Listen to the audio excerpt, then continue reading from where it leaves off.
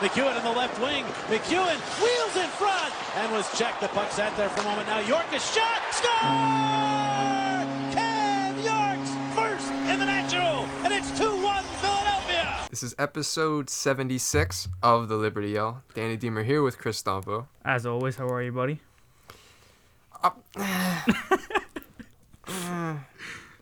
It's double-edged sword because it's episode 76, and the 76. I'm all in on the 76ers. Because nothing's changed as far as Flyers goes. Gerry Mayhew is still my best player. Travis Konechny still can't score a goal. We were about to give Ristolainen the Brinks truck. I mean, get me the fuck out of here, bro. Yeah, I mean, you see that? I mean, I don't know how true that is. You got to take it with a grain of salt because, I haven't seen anybody.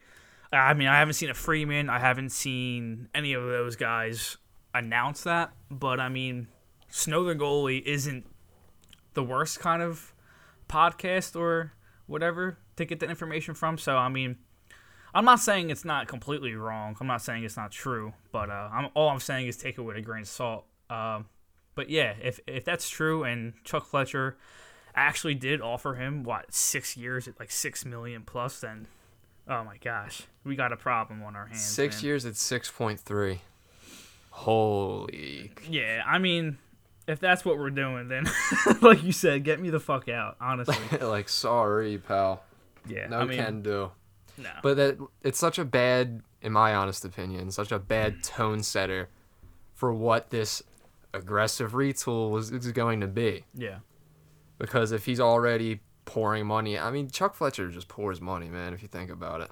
I've been thinking about it the last couple of days. Yeah, I mean, I had a conversation with somebody on the timeline, and we were basically talking about, I mean, he's a good drafter. I mean, that's still to be determined. Elliot Desharnais looks like a steal at 135. You still got Tyson Forster, Cam York, Bobby Brink. I mean, you have these players that you look at, and you're like, okay, I can probably work with these guys. Let's see what they become. So, I mean, his drafts haven't been that bad. His trades, I mean, you look at the Atkinson trade, that's pretty good. I mean, he's not bad there, but I mean, he starts getting bad when you start breaking down the contracts that he's just throwing at people. And Alex Appleyard came out with a tweet about 2 days ago. If Ristolainen would have accepted that deal, the Flyers would have had Ellis, Hayes, Atkinson, Prorov, and Ristolainen taking up 40% of the entire cap for the next 3 years. And like, he also goes on to say that I'm not calling these guys bad players. I'm not calling Hayes a bad player. I'm not calling Atkinson a bad player. I'm not calling Ristolainen a bad player. But these guys are not top-line guys that should be taking up 30% of your cap for the next 3 years. I mean, those are only five guys on the team. And that's not considering Giroux if he re-signs, because that's still up in the air. I mean, I'm going back and forth with the whole Giroux thing. One day I'm like, he's gone. The other day I'm like, he's staying, isn't he? I mean, it's a constant back and forth with him. So we'll see how that eventually unfolds. But it was terrifying. That tweet actually kind of terrified me. 30% of the cap to guys who just aren't top-line guys. Yeah. I mean, I agree with that 100%. I mean, you can't really argue with that. That scenario is terrifying to me just because it leaves us middling with no sense of direction next year, and that's the last thing fans want. Yeah. We either, if you're going to do this retool, you got to do it right. Like I've been preaching. I probably sound like such a broken record at this point, but you got to actually get guys. You got to go out and acquire talent. You can't just overpay Ristolainen. Like that's not... You're going to be right back in the same boat next year. Hopefully you can get an 8th seed, maybe a 7th seed. And all fans want right now is a direction. And if those, however so many players take up 30 to 40% of your cap, then you're left without any direction. I mean, and if Ristolainen was smart, and he is, I'm sure his agent's right behind him telling him that if you sign this contract, you're dumb. I mean, he would be really, really, really, really dumb to sign this contract right now when he knows for a dead fact that he could get more on the open market. Someone's going to overpay for Rasmus Ristolainen, and I don't want it to be us. If 6.3 is Chuck's maximum offer, then okay. Then I'm okay with that. If that's Chuck being like, this is what we're going to give you and nothing more, here it is now, why not just wait on it, then I'm okay with that. But if that's Chuck just starting out, like negotiating, and he like ends at like 6.5 or God forbid 7, then I'm out. I'm completely out. And that's not saying that I don't like what Ristolainen has brought to this team. I think Ristolainen is so much more than what a fucking graph or what a heat map tells you he is. I mean, we saw it yesterday against who they versed, Washington, that 2-1 win. I'm pretty sure the man has 7 to 8 hits. I mean, he just, the physicality that he brings. I mean, I talk about it with you all the time off the mic. I would have died to see him play a playoff game in Philadelphia. Could you imagine Game 3 or Game 4 in Philadelphia after we split the series, the first 2 series games or wherever the fuck that we would play, and it's 1-1 coming back to Philly, and he opens up the first 2 minutes with 3 huge hits. I mean, that building would be going insane. I mean, he brings so much more than what, like I said, so much more than what a heat graph would tell you, but I'm not giving him more than 6. I'm not giving him more than 6, man. I'm really not. And that's not to say I don't like him. I don't want to hear the people be, oh, you don't like Rista. No. That's not at all. It's just, he's not worth more than 6. He's not. I'm sorry. Justin Braun has more points than him this year. I'm sorry. That might have been Chuck's max offer. This is just me speculating. Yeah. But the deadline is less than a month away, and he was probably like, all right, here's our realistic offer. Like, we're not going to get in a bidding war with you. Here's our realistic offer for you. Do you want it or not? And if he says no, well, now you can take this time to shop him, I hope. Yeah, exactly. I hope that's the case. But as far as you said with Ristolainen in the playoffs, it sucks. And another guy who I want to see in a playoff game in Philadelphia is fucking Carter Hart, dude. The only time I've seen him play in the playoffs is in that AAU tournament up in Toronto a couple of years back. I would love to see him in a imagine like a 2-0 game, like you said, a big Ristolainen hit followed by a big like Carter Hart cross crease save. That's all I want. Carter. I'm sorry to interrupt you. Carter was excellent last night against not last night. Well, Saturday afternoon against the Capitals. I mean, he was awesome. 28 shots against. He steals games, and like you said, if we're getting robbed of Carter Hart games in Philadelphia. Like you said, the only time that we've seen him in the playoffs was in a bubble, and he was the only reason why we came out of that Montreal series with the win. I mean, I'll always go back on that. Carter Hart is the sole reason we left that series with a win against a 24th seed Canadians. That should have been playing golf at the time. But yeah, I mean, I feel robbed. I'm sure you feel robbed. I sit here and I watch other teams play, and I just feel robbed of watching hockey. I mean, I saw the Carolina game today. I mean, the Rangers I think are about to come on. The Rangers are another team that I look at and I'm just bitter and pissed because like all year people are like hyping up Shesterkin, and he deserves it. He's a great goalie and he's putting on great performances. But I just know that's the kind of national hype Hart would be receiving if he had a good team. But the Flyers are so painfully boring that we don't even really want to fucking talk about them. No. That's how boring they are. I mean, I remember I was sitting there with my dad watching that Penguins-Rangers game yesterday, and he was like, arms crossed, looking at the TV, and he looked over at me, and he was like, who do you want to win this game? I mean, like, it's hard to choose, but I was like, honestly, Dad, Pittsburgh. Because I'm so past the point and complaining about that team, I just came to terms with the fact that they will never go away.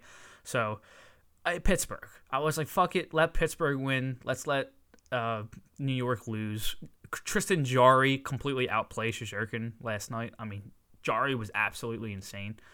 So, it's just, that's the point that we're at now. I'm a Sixers fan. I'm not rooting for the Penguins. I don't care if the Penguins win. I mean, this has been like one of the worst seasons. I mean, we talked about it last episode. This is the worst season that I have ever watched. By far. I don't even think it's close. Yeah. And just watch. I believe it's Wednesday when Harden makes his Wells Fargo Center debut. Oh yeah. Just the side by side. I might do that. I might go up to the last home Flyers game, pull up a crowd shot, and then do one for that Sixers game. I mean, you should. You should. I have a little stat for you real quick. Since January 1st, the Flyers are the worst team in hockey. They're 13, 14, and 4. Since January 1st, man. They are the bottom of the barrel, right behind the New Jersey Devils. They are 3, 14, and 4. I'm sorry. Dude, even Arizona and Montreal look good lately. Yeah. Like, they really do. I think Arizona's winning right now, and Montreal's on a 5-game win streak. Yeah. Arizona's the 7th worst. Montreal's the 5th worst. We're right behind New Jersey, but we are in the basement, the worst team in the league. Yeah, New Jersey won't give us anything. I've been watching New Jersey religiously, and they gave us that big win against the Penguins, but, dude, like, they suck. I know. So do we, though. So do we. We are so. I mean, the last 4 games have been okay to watch. I mean, we talk about how you can play the right way, which they have been. I mean, they haven't been bad the last handful of games, but I mean, the skill is eventually going to get taken over. The second and third period on Saturday against Washington was spent entirety in our zone. I mean, I don't know if you watched any of that, but we were up by a goal, and we were just playing dump and change hockey. It looked like, I mean, obviously they just wanted to get the win, but I mean, there was no offensive pressure. There was nothing. It was just literally just get the red line, dump it in, change. Get the red line, dump it in, change. Let's just sprawl for block shots and get the W. I mean, it's the classic 2-1 Carter Hart steals the game. Yeah, occasional win. It's definitely like probably a weight off their shoulders. I mean, you saw the way they reacted with Patrick Brown at the end after he blocked that shot to win the game. I mean, they all crowded him at the bench and started like putting their gloves in their face. And I mean, yeah, it's nice to see them win. I mean, I'm sure it's good for the morale of the team. Obviously, you don't want to lose every single game. I mean, I talked about it last episode in the beginning.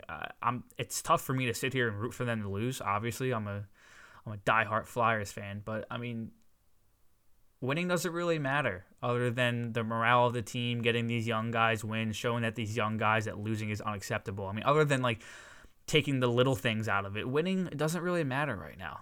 It really doesn't. I mean, I hate to say it. I really do. I sound like a negative fan, but I mean, other than good morale and showing these younger players that losing is unacceptable and shit like that, I mean, we're not making the playoffs. Playoffs are so out of reach, it's not even funny. I mean, you're just being realistic. Like, honestly, like, I have to say that. Like, anyone who says, oh, that's just a toxic way of thinking, I think the reverse. I think your way of thinking is toxic. I think you're setting yourself up for failure by wanting wins at this point in the season. Because, like... I agree. You want a top 5 pick as a result of a trash can season like this. If not, then there's nothing you can take out of it, because it's not like you're playing Morgan Frost regularly. It's not like you're playing Cam York regularly. Like, you need some kind of positive from this season. I need some kind of positive from this season. Yeah, I know. And I'm not gonna scream. I mean, I thought about this long and hard before we pressed record today. I'm not gonna scream about the whole Morgan Frost, Cam York, Zamula thing until the trade deadline passes. If it's March 28th and Frost, York, Zamula, and all these younger guys are still in the AHL, and Isaiah Ratcliffe is still getting fourth line minutes. I'm pretty sure he played on the top line for maybe a game or two. But if that's the case and we start seeing that happening after the trade deadline, I mean, after Braun goes, after Giroux maybe goes, after Ristolainen maybe goes, then I'm going to have a problem. Then I'm going to have a serious... Like, if we're still seeing Nick Seeler at that time, then, I mean, I don't know. I really don't know what to say, man. I really don't. I have no idea what they're doing. Yeah, no, I agree. I definitely want... Like, I don't mind seeing wins, but obviously on the surface, I want to see losing. And this is one random Philly example I have. But was anyone complaining when the Eagles intentionally lost that game against the Giants to drop to the 6th pick to inevitably acquire the 9th pick to get Devontae Smith? Other than Joe Giants Judge? Yeah, Joe Judge and the Giants were bitching, but it's kind of like the same thing. It's like, if you're in a spot as a team, you go, all right, we sucked this year. We spent to the cap. We sucked. We can get a top 5 pick. Why not fucking do that? Yeah. I mean, we talked about it, dude. We've talked about it on the mic. We've talked about it off the mic. It would be the exact Flyers way to have this kind of season and then go on a 10-game win streak or some shit like that and then get completely taken out of that 1-8 range. I mean, I talked about this with you at like 2 o'clock in the morning a couple of days ago. They need to stay in the 1-8 range. I mean, I think they can get a really good player if they stay in the 1-8 range, and it would be such the Flyers' way of winning games at the end of the season that don't matter. I mean, if in the whole rundown of things, it doesn't matter if they win games. Of course, it's nice to see them win games. Of course, you don't want these guys to lose every single game. Yeah, they're hockey players. Obviously, they're going to go out there and try to win games. They're paid to win games. But it would be such the Flyers thing to do, to go out here and win games with like Keith Yandle playing a guy who's not going to fucking be here next year. A guy like Gerry Mayhew, as fun as it's been to watch him, when this team's healthy, he's not beating anybody out for for a roster spot. I would be shocked if next year comes around and we go through this quote-unquote aggressive rebuild and Gerry Mayhew wins a spot out of camp. I mean, maybe a fourth-line spot, maybe the 13th forward spot, but I would be shocked. So, I mean, it would be the Flyers thing to lose out on that 1-8 range. And I hate sitting here and saying that, but it's true. Like you said, I'm just being realistic. I mean, they are the worst team in the league since January 1st. They are in the bottom of the league since January 1st. So, I mean, I don't know what else you want me to say. I mean, I'm just being realistic here. And something to add on to that. Like, Montreal's winning. Vancouver, they hired a new coach. They're winning. The theme with that is those teams hire new guys. The Flyers stayed put. They put an interim coach in and basically said, fuck it, we're just going to play out this year, go to the trade deadline, and just wash the year, essentially. If they hired a new coach who was going to be the future guy, I would probably say, yeah, I would like to see like some system implemented. But I cannot stand Mike Yeo. And quite frankly, I don't think he deserves to win games. He's brutal, man. No, I agree. I mean, I laughed at his excuse for Frost. He praises Frost's power play on against the Blues. I mean, I thought Frost looked really good. And then he turns around and goes, it's a business. It's competition. What competition are you talking about, man? Derick Brassard has played in, let's see. Derick Brassard has played in 21 games this year. And I'm not going to shit on Derick Brassard because when he's been healthy, he's been good. Because I'm always going to go back to the fact that I'm not going to blame the season completely on Chuck Fletcher because if you actually go down and look at his trades and his moves this offseason, they've been pretty good. So when Derick Brassard has been healthy, he's been okay. 4 goals, 7 assists, 11 points in 21 games. That's not terrible. But, I mean, what competition are you talking about? And then he goes and says that Frost needs to create more speed through the neutral zone. The entire team needs to create more speed through the neutral zone, man. I mean, they can't break out a puck twice in one shift. I mean, I'm not saying I'm not going to sit here and try to defend Frost because I don't think he's been that good this year. I mean, do I think he's been given the right kind of chance to that like best fit his skill set? Like, he should be in the top 6 at all times. He should not be in any kind of bottom 6 on any kind of team. But I don't know how you can sit there and nitpick Morgan Frost when Nick Seeler and Keith Yandel and these other guys are on the team. Max Willman hasn't done shit.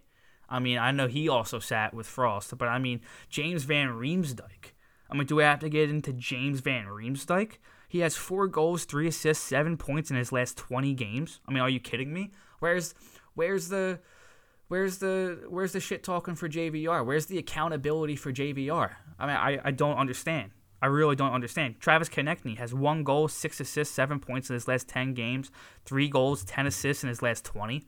I mean, okay. I mean, you can throw assists at me all you want. I mean, and I know like 70% of them have been primary assists, but I mean, this guy tricked us. He scores like 24 goals a season his first 2 seasons, and then he he just stops.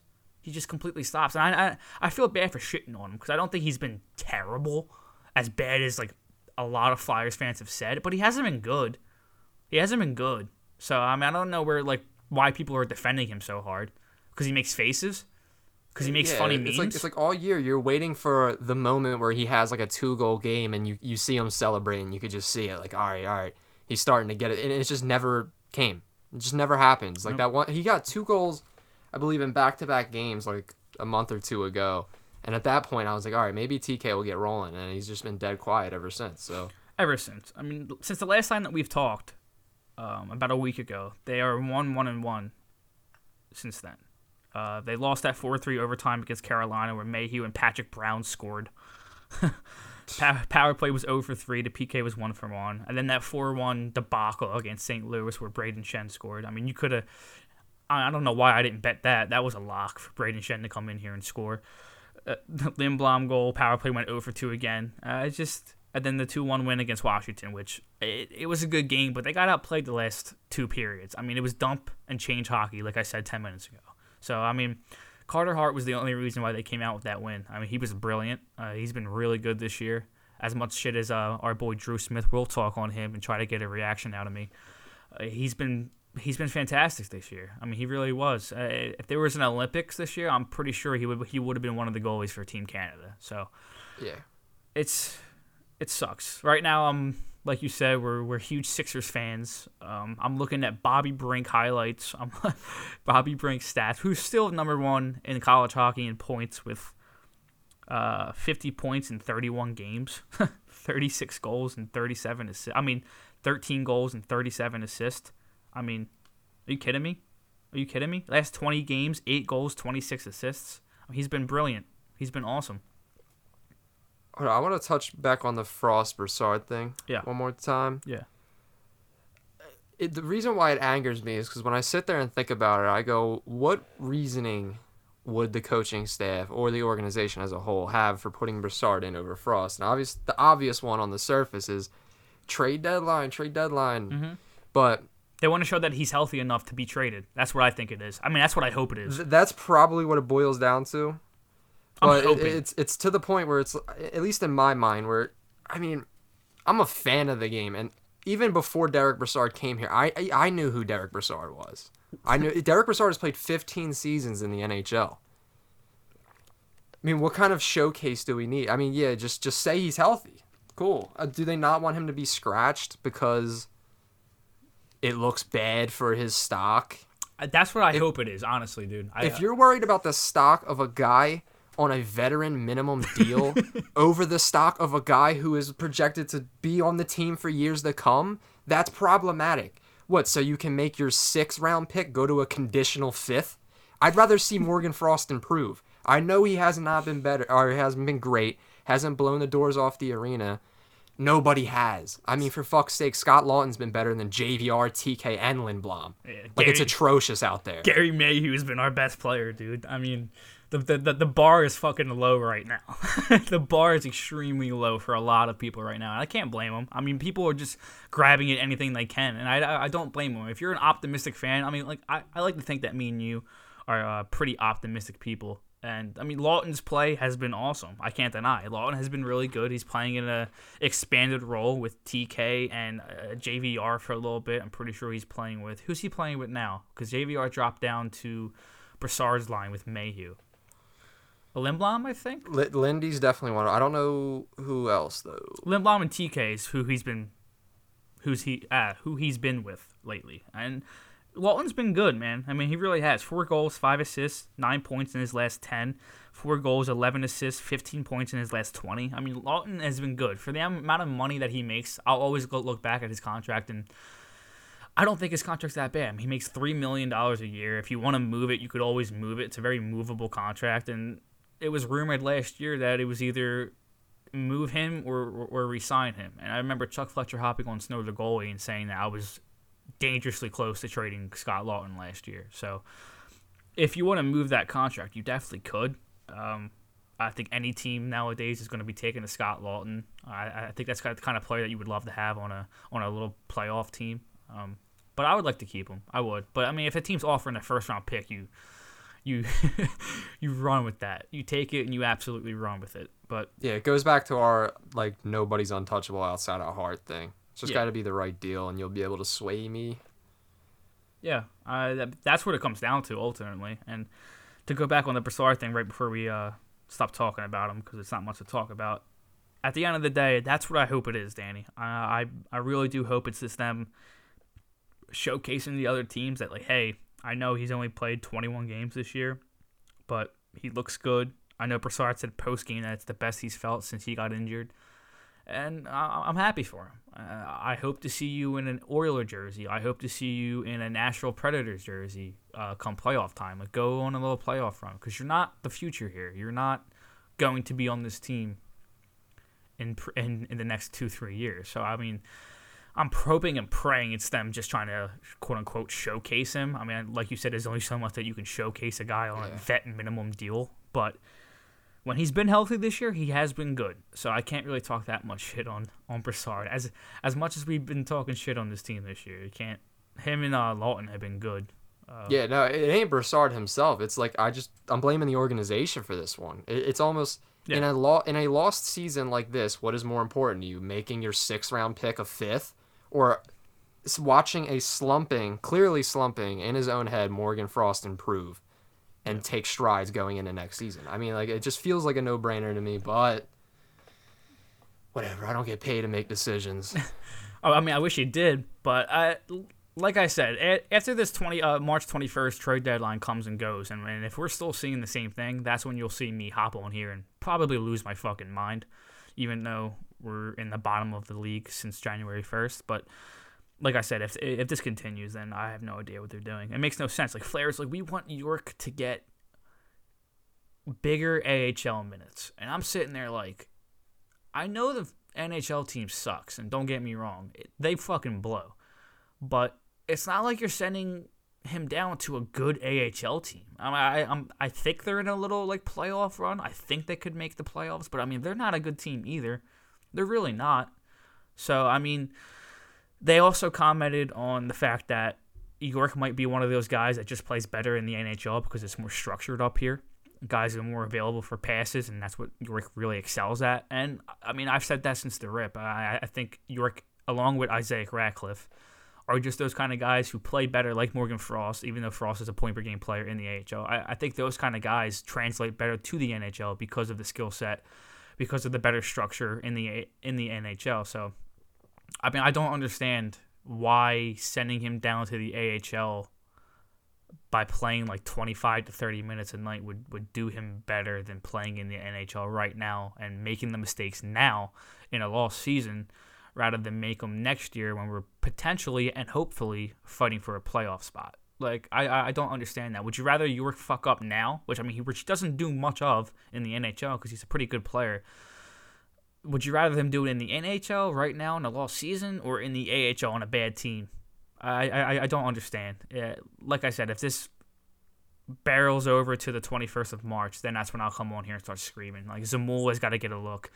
York's got to get a look. Frost better be playing 1C or 2C, 3C2. I mean, he needs to be getting 20, 22 minutes a night. I don't understand what they're doing. I'm going to save it. Because it makes no fucking sense. Like, when you have Sean Couturier and Kevin Hayes out for the majority of the season, both your 1 and 2C, and then you see that Morgan Frost all year has been playing with fucking Willman and shit, it makes no sense. Yeah. Like, what are we doing here? Dude fed Giroux once on to Colorado, and I don't think he ever played with him again. It's ridiculous. And if I'm gathering this right, if the rumors are correct from Twitter, Chuck's plan to aggressively retool the defense was banking on Ellis to get healthy, re-signing Ristolainen and Jeff Petrie.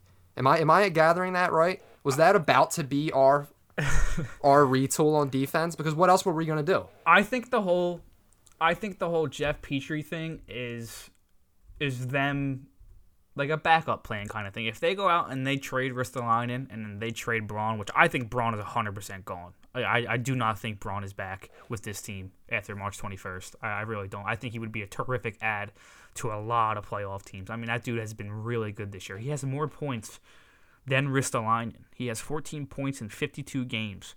Hasn't missed a game. And Ristolainen has 13 in 45. And he makes $1.8 million a year, his cap hit. I mean, I think he would be an awesome, awesome add. So, I mean, I don't think Braun's going to be back, but I think the Petrie thing was, hey, if we end up trading Ristolainen for a first and Braun for a hopeful second, I really do think Braun could bring you back a second and a third. I don't think he would be a terrible backup plan, Petrie. I'm pretty sure he only has 3 years left on his deal at like 6.2. And I think he's being overshadowed by a really bad Montreal team. I mean, I remember him in the playoffs when they made that Stanley Cup run. He was playing top 2 minutes, top 4 minutes, and he looked really good. No, so, Jeff Petrie's a stud for sure. It's the fact that he's probably gonna be 35 by the time he plays in a Flyers uniform. Yeah, he's 34 right now. He's not a free agent until 2025, 2026, and he makes 6.2. So I mean, if you lose Ristolainen and Braun, I don't think he's a terrible add. But then again, if you do lose Ristolainen and Braun, what are you giving up for him? What are you giving up for Petrie? Because I'm pretty sure they don't have a second-round pick this year. And you're not trading a first for Petrie. And if you do, I will lose my fucking mind. But it all comes back to, okay, if you do lose Risto and you do lose Braun, what are you trading? you don't have a 2022 second round pick this year, and you don't have a 2023 second round pick. So you have a first this year, you have a first next year, you have all the other picks except for the second rounds the next 2 years. So what are you going to give up for Petrie? I don't know, but I don't think it's a terrible backup plan. But I think it's only if Risto goes. If that's when you'll see the Petrie move. I hope so. I hope all of his cards didn't just get put on the table, and his defensive retooling plan wasn't just revealed to me as re-signing Risto, getting Petrie, and banking on Ellis. Yeah, it's basically like this. If Risto and Braun goes, would you rather have had Risto for 6 years at like 6.2 or Petrie for the next like 3 years at 6.2? Yeah, if Risto goes, then we can look into that. Yeah, for sure. But like you said, if the plan was to keep Risto and sign him to that contract and then go trade for Petrie, then we have a problem. Then I'm like, okay, what are we doing? Because I'm not paying Petrie 6.2. Like, Montreal better be eating cap if we're trading for Petrie with Ristolainen still on this team. Like, he better be playing with Cam York next year on a third line kind of role for like $3 million for the next 3 years. Other than that, then that's when you'll start seeing me be a little bit upset. But it's not. I guess let's showcase Brassard. Let's showcase Yandel. Yeah, I mean, guys who've been around for 20 plus years. Everyone knows who they are. Giroux, Ristolainen, Justin Braun, Brassard, Yandel, and Martin Jones are the guys that I think that could possibly be gone after the 21st. Obviously Yandel has a no trade clause, so he'd have to waive it to move. I don't see why he wouldn't. I mean, I think he would do that gladly. Yeah. I saw some tweets today that was like, "Oh, it's up to him. He ain't gonna do it." I'm like, why wouldn't he? Why would he want to stay here? Because Kevin Hayes is here, dude? Yeah, why would he want to just stay here just to get clowned on Twitter for a couple more months instead of going on a playoff run? It makes no sense. Of course he would waive that. Which is granted. I mean, it's not like he's having a good season and we're shitting on him, dude. He has 1 goal, 13 assists, 14 points in 52 games. The guy that I was told can quarterback a power play in his sleep, can't even accept the pass without looking like he's stumbling over his feet.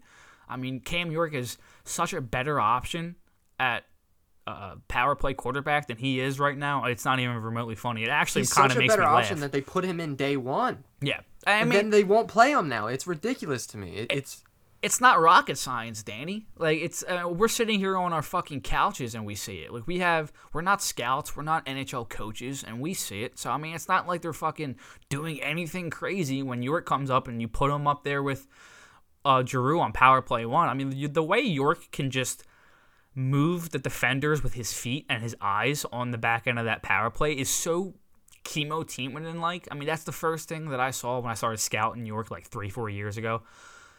The way he can create shooting lanes with his feet and eyes is second to none. I mean, I really wish we got more of Giroux and Cam York with Frost on the other wall. I mean, how fun would that be? But I mean, that's too fun. That's too fun. That's too easy for the Flyers to do something like that. Because right? why would we take positives, any positives away at all? Let's just make it all bad. Yeah, like let's go on a little 10-game win streak now, just to put the cherry on top and make it the worst possible season ever. Are you excited for that, bro? Are you excited for this next? I don't think they can do it. See, like other years, I would say like, oh, they're stubborn. In years past, what got them those wins, I feel like was off games on the power play where they get a couple goals. Like, this team can't score a power play goal for shit, bro. Like, they suck, dude. Nah, they're brutal. The second and third period of that Capitals, like you said, no matter how hard you work, and no doubt about it, the effort's been there. But no matter how hard Gerry Mayhew works, sometimes Nicholas Backstrom is just better.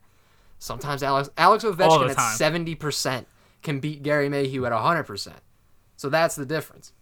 Yeah. That's why I don't think they're going to go on any kind of run. They might win a couple, but I mean, shit, when they play teams like Arizona, Ottawa, New Jersey, like, they get their shit handed to them. Yeah, I mean, we talked about that last pod. I mean, those teams They even lost to Montreal this season. They did. When they were bad. Jackson Cate scored and Millman scored in that game. I was at PP Dubs when that happened, just laughing, honestly. They haven't scored a power play goal in the last 3 games. They are 0 for 7 in the last 3 games, even though they've looked good. I mean, I kind of give them credit there. Even though they've lost 2 out of the 3 since we've last talked, they have not scored on the power play. They are 0 for 7. So that's fun.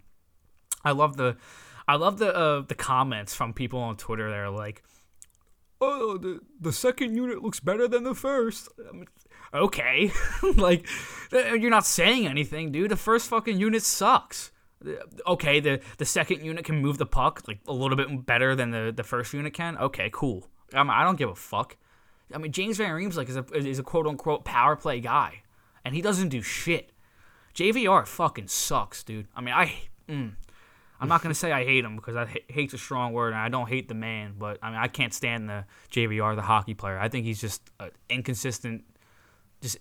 I just can't stand him, man. I agree. Like, we're not in it for puck movement. Like, they're down a man. It's 5v4. I want a fucking goal. Of course you can move the puck when they're down a man. I would hope. The first unit can't. That's why they're so atrocious. No, they can't do anything, bro. They really can't. I mean, it's absurd. Then you watch the Carolina Hurricanes at even strength put together plays that we couldn't put together at 5-on-3. That video was disgusting. It genuinely made my stomach turn. It made me feel sick watching that. I mean, that was such a beautiful goal, such a beautiful play on 5-on-5.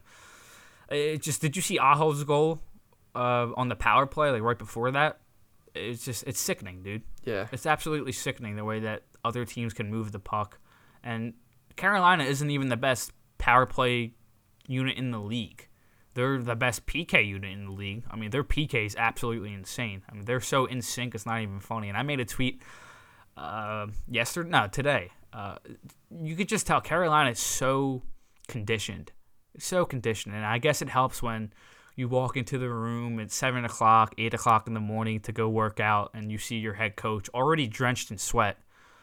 It definitely gives you a little boost. I know it would give me a little boost. If I walked in and I saw my head coach fucking benching 225 or 250, I'm like, okay, like, this guy means business. I mean, actions speak louder than words, and that's something that I said to, I quote tweeted one of Yo's tweets about Frost. Like, you being good, you're doing good things, keep your head up, is what he told Frost. You're doing good things, keep your head up, after praising his power play work the day before. But you're sitting for Derick Brassard. I mean, that kid's got to be like, what the fuck is this guy talking about? Like, you're not even going to be here next year and you're trying to send me messages?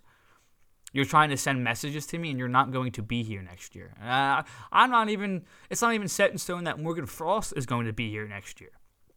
It's not. I mean, like we said, nobody on this team, in my opinion, is off the table except Carter Hart. Now, is that saying that we're willing to give up Joel Farabee for a pack of fucking peanuts? No, that's not what we're saying. And if that's what you think we're saying, then go fuck yourself. But there's a lot of things that could happen this offseason that, like, I can't defend. Like, I can't get mad at Morgan Frost potentially getting traded, even though I like him as a player. I mean, we have other teams salivating. Did you see that guy on our... People salivating. They're like, if they don't know what to do with Morgan Frost, you need to go get him. And I quote tweeted with just an LOL. And then I think he replied to me thinking that I was saying LOL, Frost is bad, like blah, blah, blah. And he was like, he's a good player. And I replied, no, that's not what I'm laughing at. I'm laughing at the fact that we have no idea what to do with this kid. We have no idea how to properly develop him. And other teams are salivating at the idea that he might be available. I mean, it's disgusting. It really is. It's disgusting. Hey, bro, to your point about the Hurricanes, like, they're probably my favorite this year. I'm going to be honest. They're a good hockey team, man. If I had to pick a team right now, like, put my money on, I believe the Hurricanes are like 6th in Stanley Cup odds. I honestly would pick them just because they have deep playoff runs over the last couple years to show for building their culture. Like you said, they're great defensively. The PK is phenomenal. Their head coach built a culture that is energetic. I think you're eventually going to see them run into the Lightning or the Panthers, and I think they'll get it done this year. I mean, I wouldn't be surprised. I mean, God forbid, Danny, they lost Dougie Hamilton last year, and they didn't miss a beat. I mean, you got goaltending now. Yeah, you got Seth Jarvis, who plays on the second line. I mean, that's a 19, 20-year-old kid that they're putting in an extremely good spot next to Vincent Trocheck and Martin Nakis. I mean, you got Jesperi Kotkaniemi playing on the fourth line, but I mean, that fourth line consists of Jordan Martin Hook and Steven Lorentz. I mean, they have such a deep fucking team, and that's what I mean. I remember saying last week or 2 weeks ago on the pod, you need 4 lines that you can roll in the playoffs, and the Carolina Hurricanes have 4 lines that they can roll night in and night out. I mean, they have one of those teams where the first line gets off, the second line finally gets off, and you're just like, oh my god, the third line, oh my god, here comes the fucking fourth line. Like, gee, and it never ends. It's never ending with them. They relentlessly pursue the puck. They are annoying as shit on the forecheck. I cannot imagine trying to break a puck out against them. And then they just have an extremely deep defense, man. I mean, Jacob Slavin, Brent Pesce, Brady Shea, Brett Pesce, Ian Cole, Jalen Chatfield. I have no idea why Daily Faceoff has Brett Pesce on the first and second pairing. I have no idea what's up with that because I'm pretty sure Tony DeAngelo's out right now. But I mean, they just have an extremely deep team, and like you said, now they have goaltending, so they're definitely scary. I could see them getting it done too. Freddie Anderson and Ronta. We have to sit for the lottery and the trade deadline. I have to sit and watch a captain potentially get traded in like less than a month. That's what I'm quote unquote looking forward to, even though I'm not looking forward to it. Yeah, so Giroux's 1,000th game as a Flyer comes on, I believe, the 18th of March against Ottawa on the road. And the day before that is another game at home. So I imagine game 999, some kind of ceremony maybe. Ottawa, game 1000, that could be the send-off. But there also is a game on the 20th. I just don't know if he'll be gone by then. Yeah, yeah, I mean, I could picture. I mean, that's a 2:00 game at home against the Islanders. That just, I don't know about you, but I can just see a Giroux-less Flyers team just looking terrible on a Sunday at 2:00 against the Islanders, just being like, okay, this is the team without just Giroux. A corpse. Yeah, it's just gonna be a corpse, a skeleton. Exactly. I mean, I could. It all looks too familiar, Danny. And we haven't even been here. Like, we've obviously never traded Giroux away, but it all feels too familiar because all I know with this franchise is losing.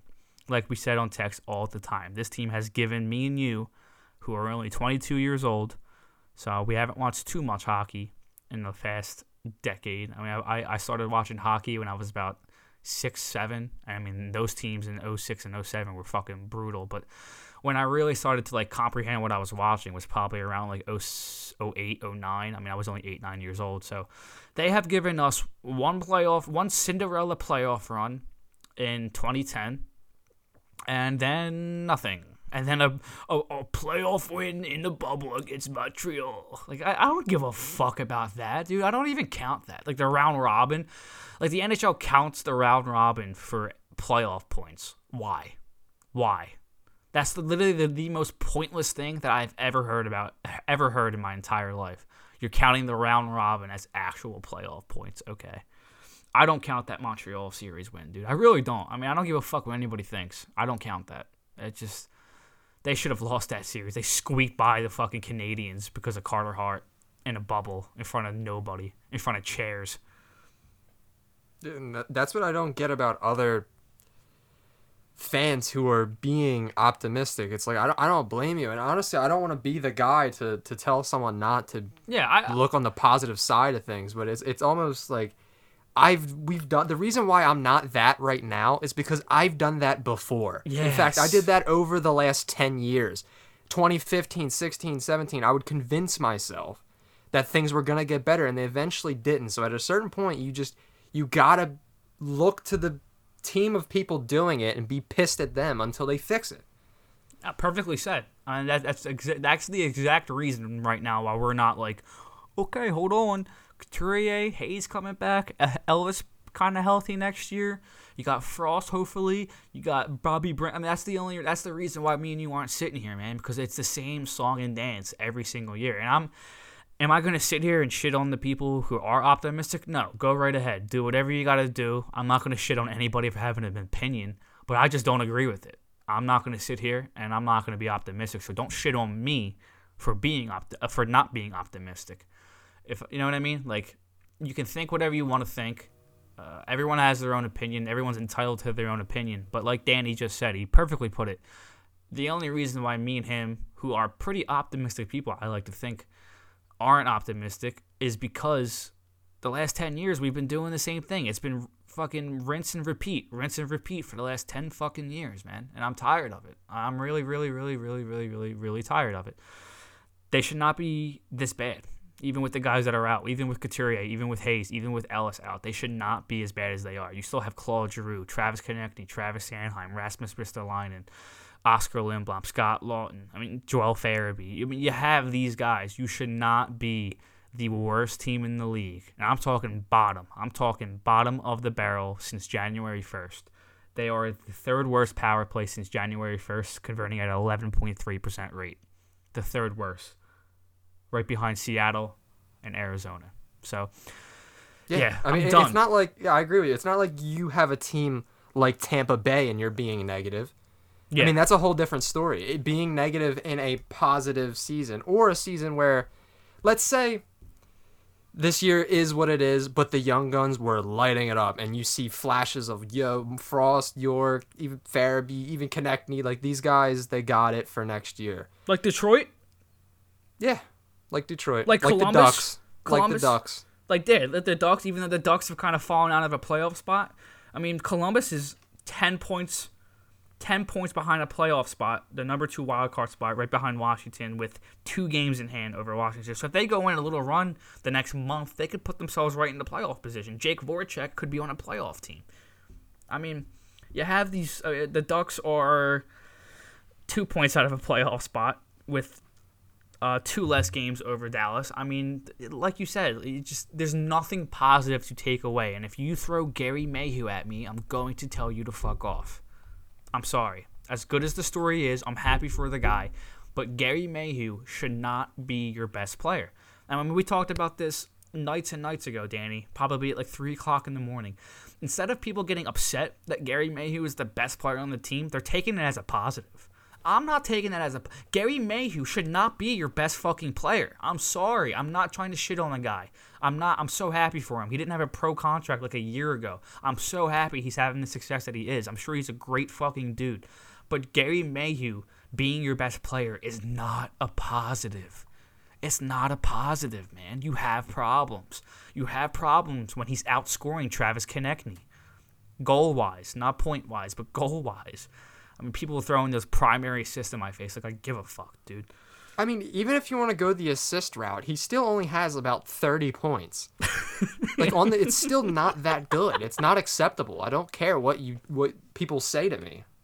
I hear you, man. But it's like, we always hop on here and we always say to each other before we record, there's only so much shitting on the team that we can do. And it's not like we wake up every day and we're like, we're going to shit on the team today. We're going to shit on Keith Yandel today. No, the shit's warranted, man. People who listen to us since we've created this pod in 2020, right before that bubble fucking season, should know that we call it as it is. If you have been listening to us for the last 2.5 years, you know how me and Danny call it. We call it as it is. We call out the bullshit. We're not... I like to think that we're optimistic at some points. We're still hanging on to the fact that Frost can be a player, which I still believe. I still believe in his skill set. I still believe that he could be a top 6 player in the NHL. But you just got to put him with NHL players and just leave him there. Just let him play 2C next to Konechny and fucking Giroux, or Konechny and Farabee. Come on, put him in the position to succeed. Do not put him with James Van Riemsdyk and Max Willman. Tell him to concentrate on the defensive end of the game, or he's in the AHL, and then get mad that he's not producing offensively. What sense does that make? That's not how you develop a highly skilled player. And I can hear the people right now being like, oh, he's just defending Frost. He's just a Frost guy. No, go fuck yourself.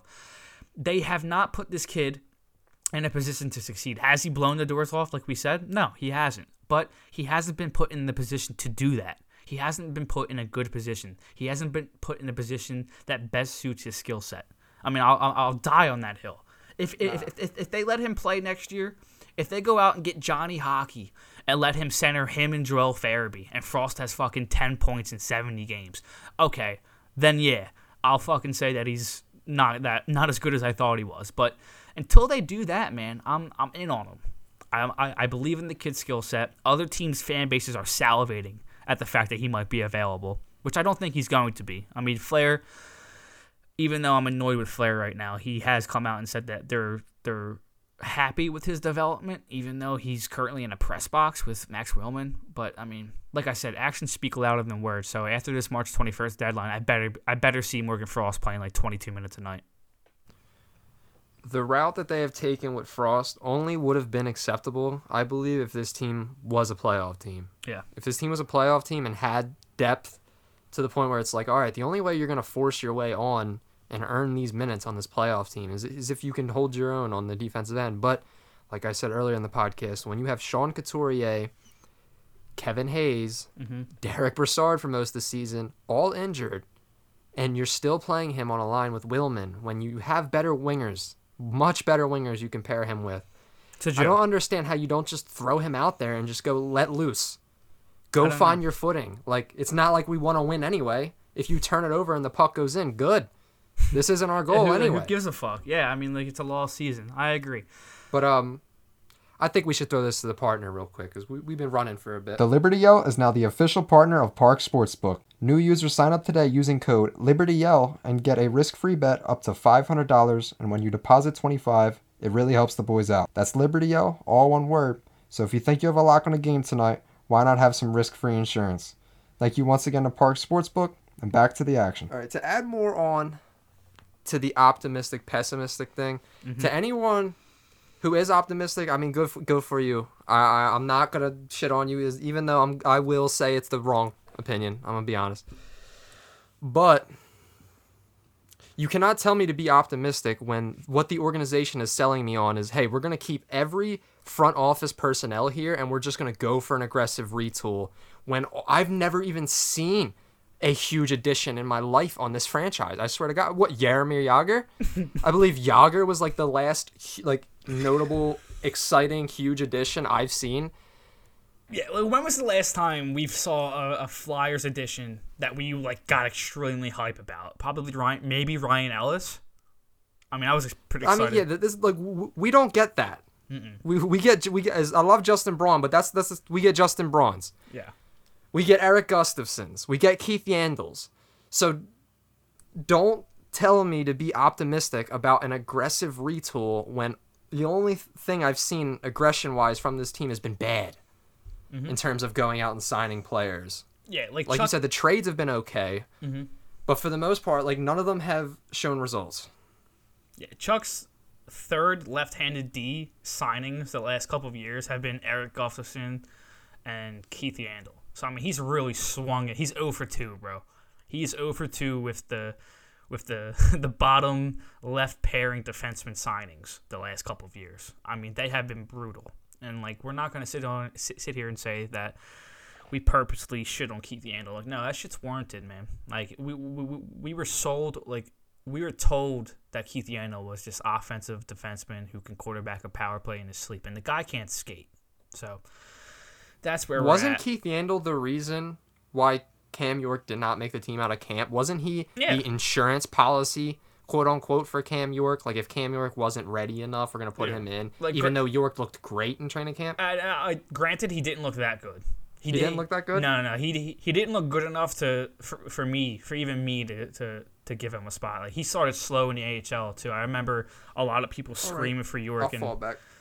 I remember a lot of people screaming for York, and even me on the timeline being like, all right, like, he just got walked yesterday in overtime in the AHL. Like, let's give him a little bit more time. But like I said, it always goes back to the fact that I think his game translates better to the NHL than does AHL. I mean, he's playing, his D partner is Logan Day, Adam Glendening over there. I mean, it's just like, how much better is he going to get playing in the AHL with Logan Day and Adam Glendening, who aren't terrible, but I mean, he could be playing with Justin Braun on a sheltered third pair in the NHL that's better structured for his skill set. I mean, it's not rocket science, so I really don't know, man. Like I said, that March 21st deadline is huge for me because that's when I'll hop back on here and start screaming.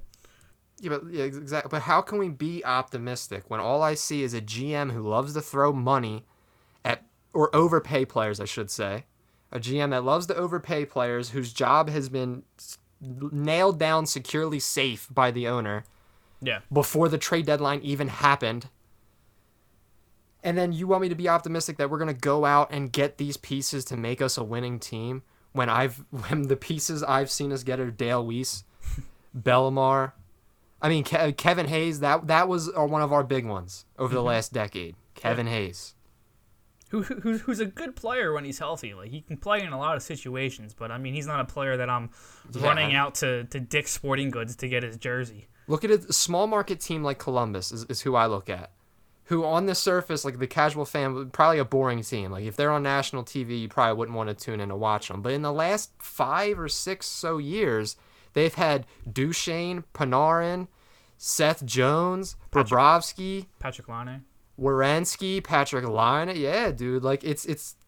I agree. We're talking about the small market Columbus Blue Jackets were able to provide their fan base with fun pieces. Yeah, Voracek, as much shit as I give him, there's another big one. Like, see, like the shit that we give Voracek isn't like, oh, he's a bad player. It was the Flyers needed a change of scenery for both players.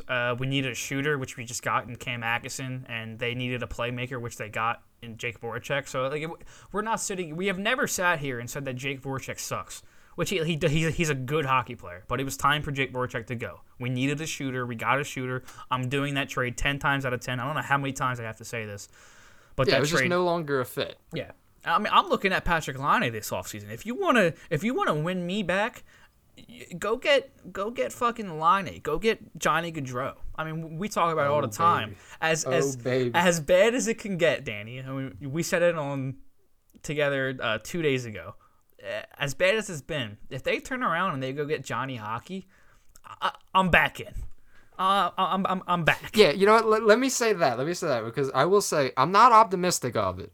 But if they do go out and prove me wrong, don't be surprised if I'm right back. No, I mean, that's what we are. We call it for how it is. That's what this call podcast it for how is. It is. Yeah, if they prove me wrong, I will come on here and say they did what I did not think that they would do, and I'm excited. We'll eat my fucking words. We and you gladly. gladly.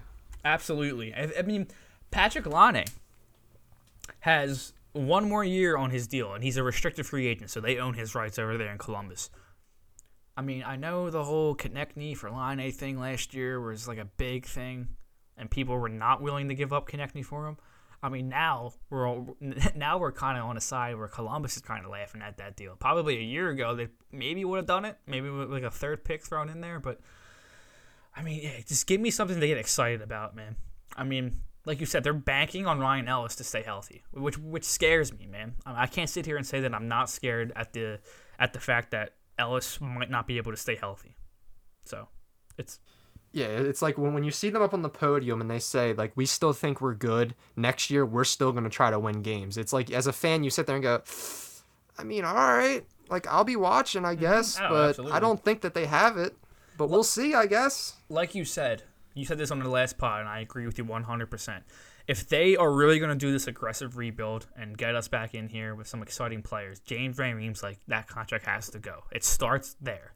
You have to get that money off the books. You have to get that dead money off the books. Could you imagine another $7 million player other than fucking James Van Riem's like playing in the top 6 right now?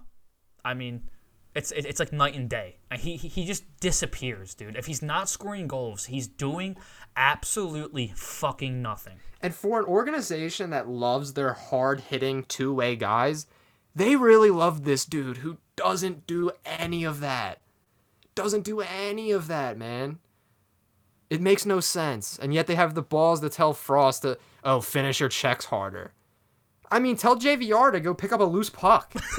That's what I mean. Like, it's like, you're doing good things. I just praise you for your power play work, but I would like to see him create more speed through the neutral zone. I was like, yeah, man, me too. I would like the entire fucking team to create more speed through the neutral zone. It's not just Frosty, who, granted, yeah, he needs to create more speed through the neutral zone, but I really think with that, I forget his name, Puck Sauce or something like that on Twitter, that thread that he made with that GM was in his DMs talking about Frost and how basically Frost is just skating in circles right now because he's too worried about getting back, playing that defensive game because he doesn't want to get set down for that reason. So it's a slippery slope for Morgan Frost right now. It really is, unfortunately. It's a toxic slope, like if you think about it. I mean, it really, they steer him one direction, then pull him the other. Like going into training camp, work on your two-way game. He shows up, the two-way game looks improved. Go get your offensive confidence. He goes and he gets that, Put him with Giroux. Offensive confidence is still there. He's feeding Giroux. Nah. We need more two-way game. Go play with Willman on the bottom six. We need you more defensively responsive. Like, the mixed signals is crazy. At the end of the day, they're like, just be a perfect player. Like, thanks, man. Yeah. I mean, like that thread also added, you gotta let younger players play to their strengths and then hope that as they get more confident in their game, that those weaknesses will just kind of get better over time, and that's usually what happens with these kind of players.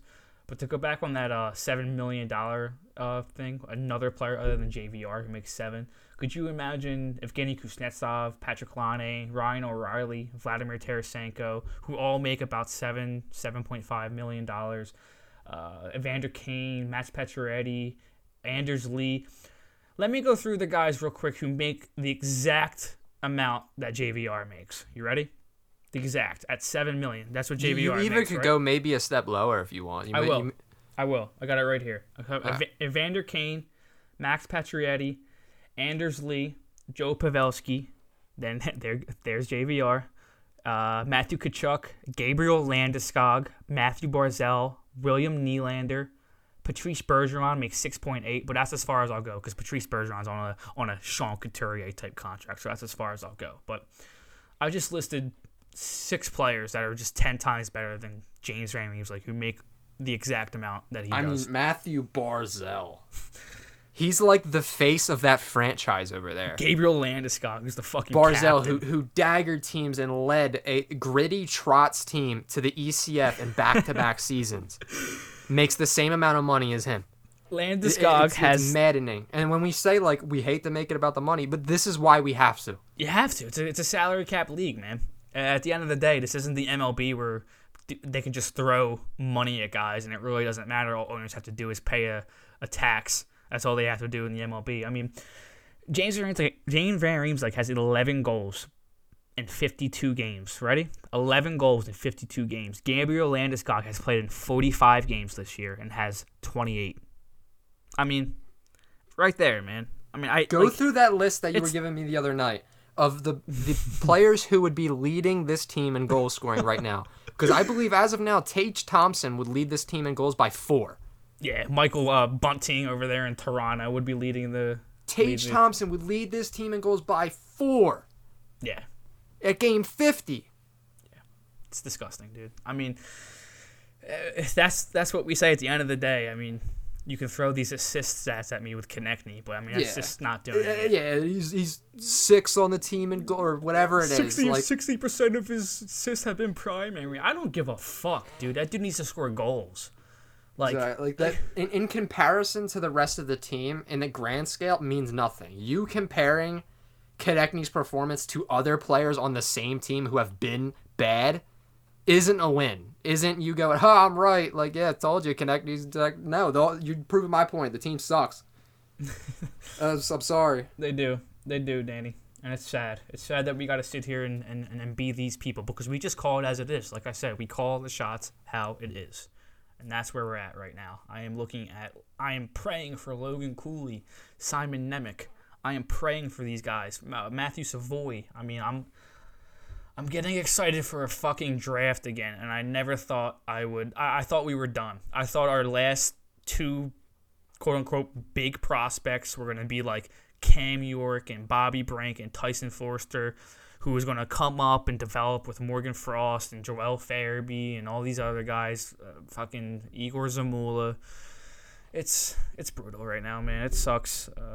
Hang on for the last, 2 months, Danny? March is coming up soon, so we got all of March, all of April, and then we can finally shift to the offseason and hopefully stop shitting on this team every time we hop on this pod. Well, thankfully, the Sixers came to the rescue. Provided us with something to look forward to in the meantime. I mean, James Harden triple-double today. Dude, he was disgusting. He's so good, dude. The step back threes, bro. I just cheese when I look at my TV. I'm just smiling. Doris I'm just like, dude, I'm not even a big basketball guy, but I know that is disgusting. We haven't had that in forever. That Harden's first game was the most watched televised Sixers game since 2001. including playoffs. And that was a hell of a game, too. Hell of a game. Both of them, dude. Like, they're just fun to watch. That's what happens when your team goes out and gets a player to support their other great players and they go on a playoff run. Like, it's not COVID, Dave Scott. We wouldn't know about that, though. Yeah, how about that one tweet that you put up and some guy, like, replied to you and was like, well, what's Dave Scott got to do with the Sixers? Like, did you listen to the press conference, my man? Did you listen to what he said? Like, the Sixers are also being affected by it. I promise you, when he makes his Sixers home debut against the Cleveland Cavaliers, that building will be fucking packed. That building will be shaking. And I'm happy for Sixers fans. I'm happy for Sixers diehards who had to go through years of Michael Carter Williams, who had a great rookie season, who had to go through years of Tony Wroten, had to go through years of all these other fucking players. I'm happy for these people. I really am. I'm on the bandwagon with you. Go Sixers. Here they come. Let's go. That's where I'm at. For sure. Bleed Orange and Black. Hey, my man. Hit us up with a question. He said, yay, what a win. What are you gents doing to stay positive with the way the season is going to end? What do you each want at the trade deadline? And what does management need to do to help Frost and stop screwing him over? Keep up the great podcast, gents, and can't wait to listen. Let's fucking go Flyers and more so TLY. Go Flyers, baby. Yes, sir. You can take that first one if you want. The whole positive thing, I've been watching Logan Cooley highlights. I've been watching Nemec highlights. Even though there are not a lot of highlights on YouTube or anything, I've been reading a lot of scouting reports lately. I mean, that's what I'm doing to, like, keep my sanity, I guess. Yeah, I have nothing. I got nothing for you because, like I said earlier, I don't think it was on the air. As much as I am excited to watch this next prospect that we're going to get, it's just like we know we're not going to see him for 5 years. And when we do see him, he's going to be a fourth liner. Yeah, they're going to try to turn him into Scott Lawton 2.0. So that's what's in my mind. Like, it's impossible for me to be positive about, honestly, anything right now. So, like, it's really just, like, the Sixers keeping me positive. Yeah, I can't blame you. I can't blame you at all. What do you each want at the trade deadline? Just assets, man. I mean, if you can get back a young player who's going to be here for the future, that's the only scenario where I say you make, like, a roster move. Like, you get a roster player, but outside of that, we're selling, baby. Yeah, the only way that I want a roster player coming back is if he's going to, like you said, if he's young and going to be here for the next 5 years. But like Danny said, assets, Ristolainen, I'm hoping if they do trade him and don't re-sign him that he can bring back a first. Justin Braun, which I don't think is going to be here, I'm hoping he can bring back a second. I'm hoping Keith Yandle waives his no-trade clause so we can get like a 6th-round pick for him. Derick Brassard, Martin Jones I don't think is going to be here. I think you're going to see a lot of Sandstrom. Even though I think he's hurt right now. I'm pretty sure Erison's hurt too, which sucks. But I just want the younger players to play after the 21st deadline. That's where I'm at. I want, like, if we're gonna win games, like I was complaining about earlier, I want it to be on the heels of Zamula, Frost, York, Farabee, all these other guys, Sandstrom. I want it to be on the heels of those guys and not Keith Yandle, Nick Sealer, Derick Brassard, Gerry Mayhew, who's not gonna leave this team this year. He's on the Flyers for the rest of the year. So anybody complaining about Mayhew being on the team, get over it because he is not leaving this team unless he gets hurt. Knock on wood. And if they execute this trade deadline well, and they get good hauls for the players I think that they're gonna ship, I will be more than glad to tune in for that last month of watching those young guys play it out. Yeah. And maybe then I'll have some glimmer of positivity to ride me out into the offseason. Like I said, they could realistically, Danny, if they end up trading Ristolainen and Claude Giroux, they could realistically have 3 first-round picks next year.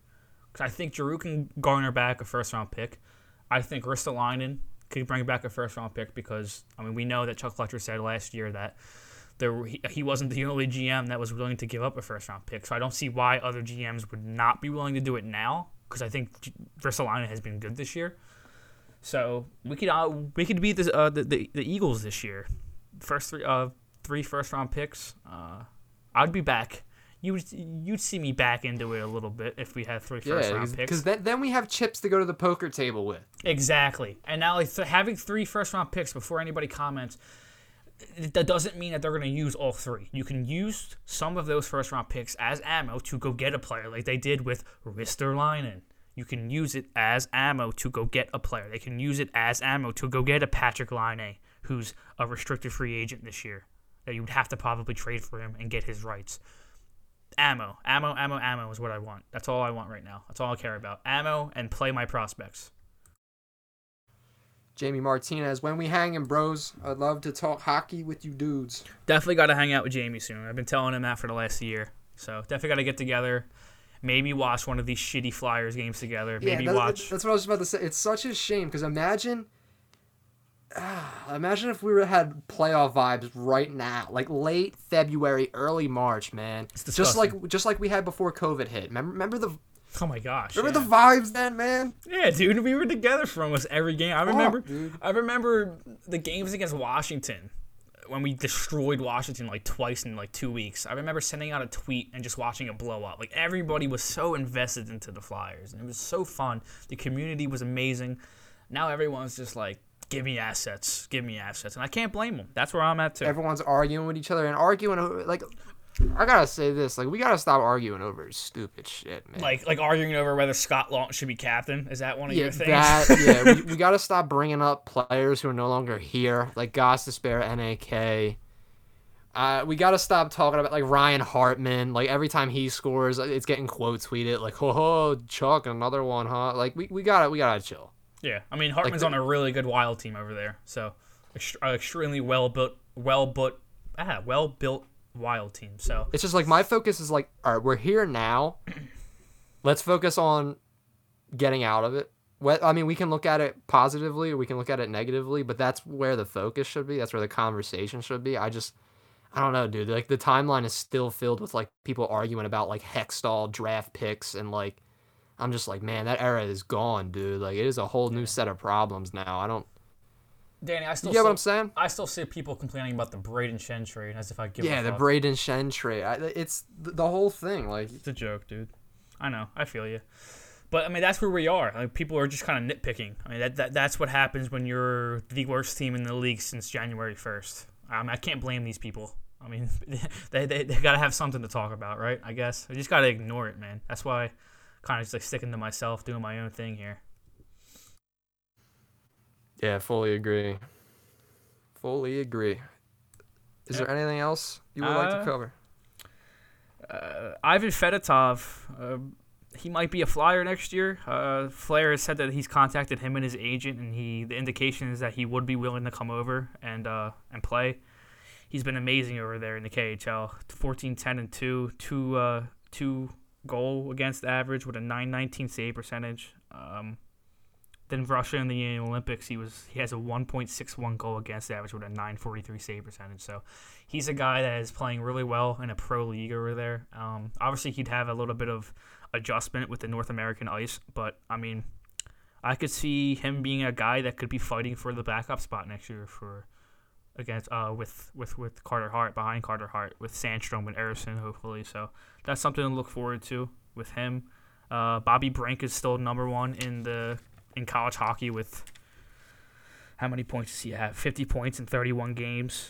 He has more than Matty Beniers, who's the second overall pick in 2021. Beniers is 8th in the college hockey with 36 points in 29 games, so that's really nice to see. Emil Andre has 32 points in 36 games in the Swedish league. I mean, he's playing with grown men over there, and he's only 20 years old, so that's really nice to see. And then Ronnie Attard, who is third on Western Michigan in points right now with 11 goals, 19 assists, 30 points in 31 games. So he's definitely the best right-handed defenseman that we have. He's probably one of the only right-handed defensemen that we have, I think. So he might be signed soon, and I could see him in the AHL next year. So I want to ask you something about Emil. Yeah. This year is the year his playing time got a huge jump, right? Mm-hmm. Yeah, because I remember, like you said, he's playing with grown men. I remember off the start, he definitely was playing scattered minutes. So in his first real showcase, he's honestly kind of doing what York was doing, is what you're telling me? Just improving? Honestly, that was exactly what I was just going to say. He kind of got the York treatment, because I remember the first year that York played in the World Juniors, he played behind older talent, didn't really play that much. And the same thing happened with Emil Andre. I remember he played behind older talent on Team Sweden. And then the next year, York is the captain of Team USA. We all know what happened there. Same thing happened with Andre. Next year, he he was like one of the top 4 defensemen on that team, kind of blew up. So kind of like the Cam York effect, yeah. I still think he's like a year or 2 away from come over here and playing in the pro league. But I mean, he's almost a point per game player, 32 and 36 games in a pro league over there at 20 years old. So it's impressive. It's another draft pick that I'm looking at from Chuck and being like, okay, maybe we have something there, because you still have Desharnais who's lighting up the QMJHL. So it's exciting, but I don't want to get too Forrester, excited. Emile, and Desnoyers, man. 2020 looks pretty solid. Yeah, Forrester is like you said last pod, I'm still excited for him, even though the injuries kind of scare me, but he's a player for sure. And as far as goalies go, for years my dream was always to have Carter Hart and then his backup be one of these goalies on an ELC. Whether it's Erison, Sandstrom, Fedotov, whoever earns it, my dream is always, like, especially now, Carter Hart, $3.9 million. It'd be so nice to have awesome. Formidable ELC backup who is also going to take strides, and maybe one day it could get to a point where you could trade that prospect who's been the backup because he's going to demand more money and so on. That's always been my dream. So to see Fedotov maybe in the competition at camp, maybe cool. Yeah. Don't forget about Oleksiy Kolosov, who's the 78th overall pick in 2021. He's 11-9-1 in the KHL right now with a 2.9 goal against average and a .906 save percentage. Then he was 5-0 in the World Junior Under-20 tournament for Belarus with a 1.6 goal against average and a .932 save percentage. So he's another goalie prospect that we just recently drafted who's looking pretty good over there in a pro league in the KHL. So it's exciting. Did you see that the KHL is not going to allow non-Russian players next year? I didn't see that, no. Yeah, I just saw that tweet like an hour or two ago. It might be like in the works, or it might not be fully official yet, but it's being talked about that the KHL is only going to be Russian players next year. Well, I did see... due to the current events, obviously. Yeah, I did see Wayne Gretzky say that he thinks that they shouldn't let Russian players play in the World Junior tournaments coming up, so that's another thing you got to keep an eye on, keep a tab on. Yeah, FIFA too. I think FIFA's They did. So that's definitely another thing to keep an eye on, for sure. Maybe, is that what... Wait, when did the news of him coming to did that come out after all this popped off? Or? Yeah, before, I think. Before, okay. Yeah, I think so, but we'll see. It's exciting, but not too exciting, I guess. It's something. Yeah, it's something. It's for sure something. And to think, like, most of our prospect pool this year has been completely injured, so it's hard to take, and the ones who aren't being played, so it's hard to get fully excited about that. But as much shit as I talk about like, it's going to be nice to have, like, a maybe top 5 pick to be excited about. I mean, come on. We all know how it gets in the summer when you miss hockey. You talk yourself into the team, and when development camp hits, and we're watching a top 5 pick, hopefully a stud, that should be fun. Just stay between the 1-8 range. That's all I'm saying, man. Like, don't separate yourself. Don't separate yourself. This team isn't doing anything. Don't go on a 10-game winning streak. As bad as it is to say that, I mean, I don't care. Yeah, I mean, if Giroux goes, there's just no chance of it. Yeah, agreed. Yeah. That's the state of the Philadelphia Flyers. Summed up in 77 minutes right there, baby. We'll be back next week with another Debbie Downer podcast. Probably, yep. At the Liberty L on all socials, at TLY Danny, at Chris Stumps on Twitter. Go Floor.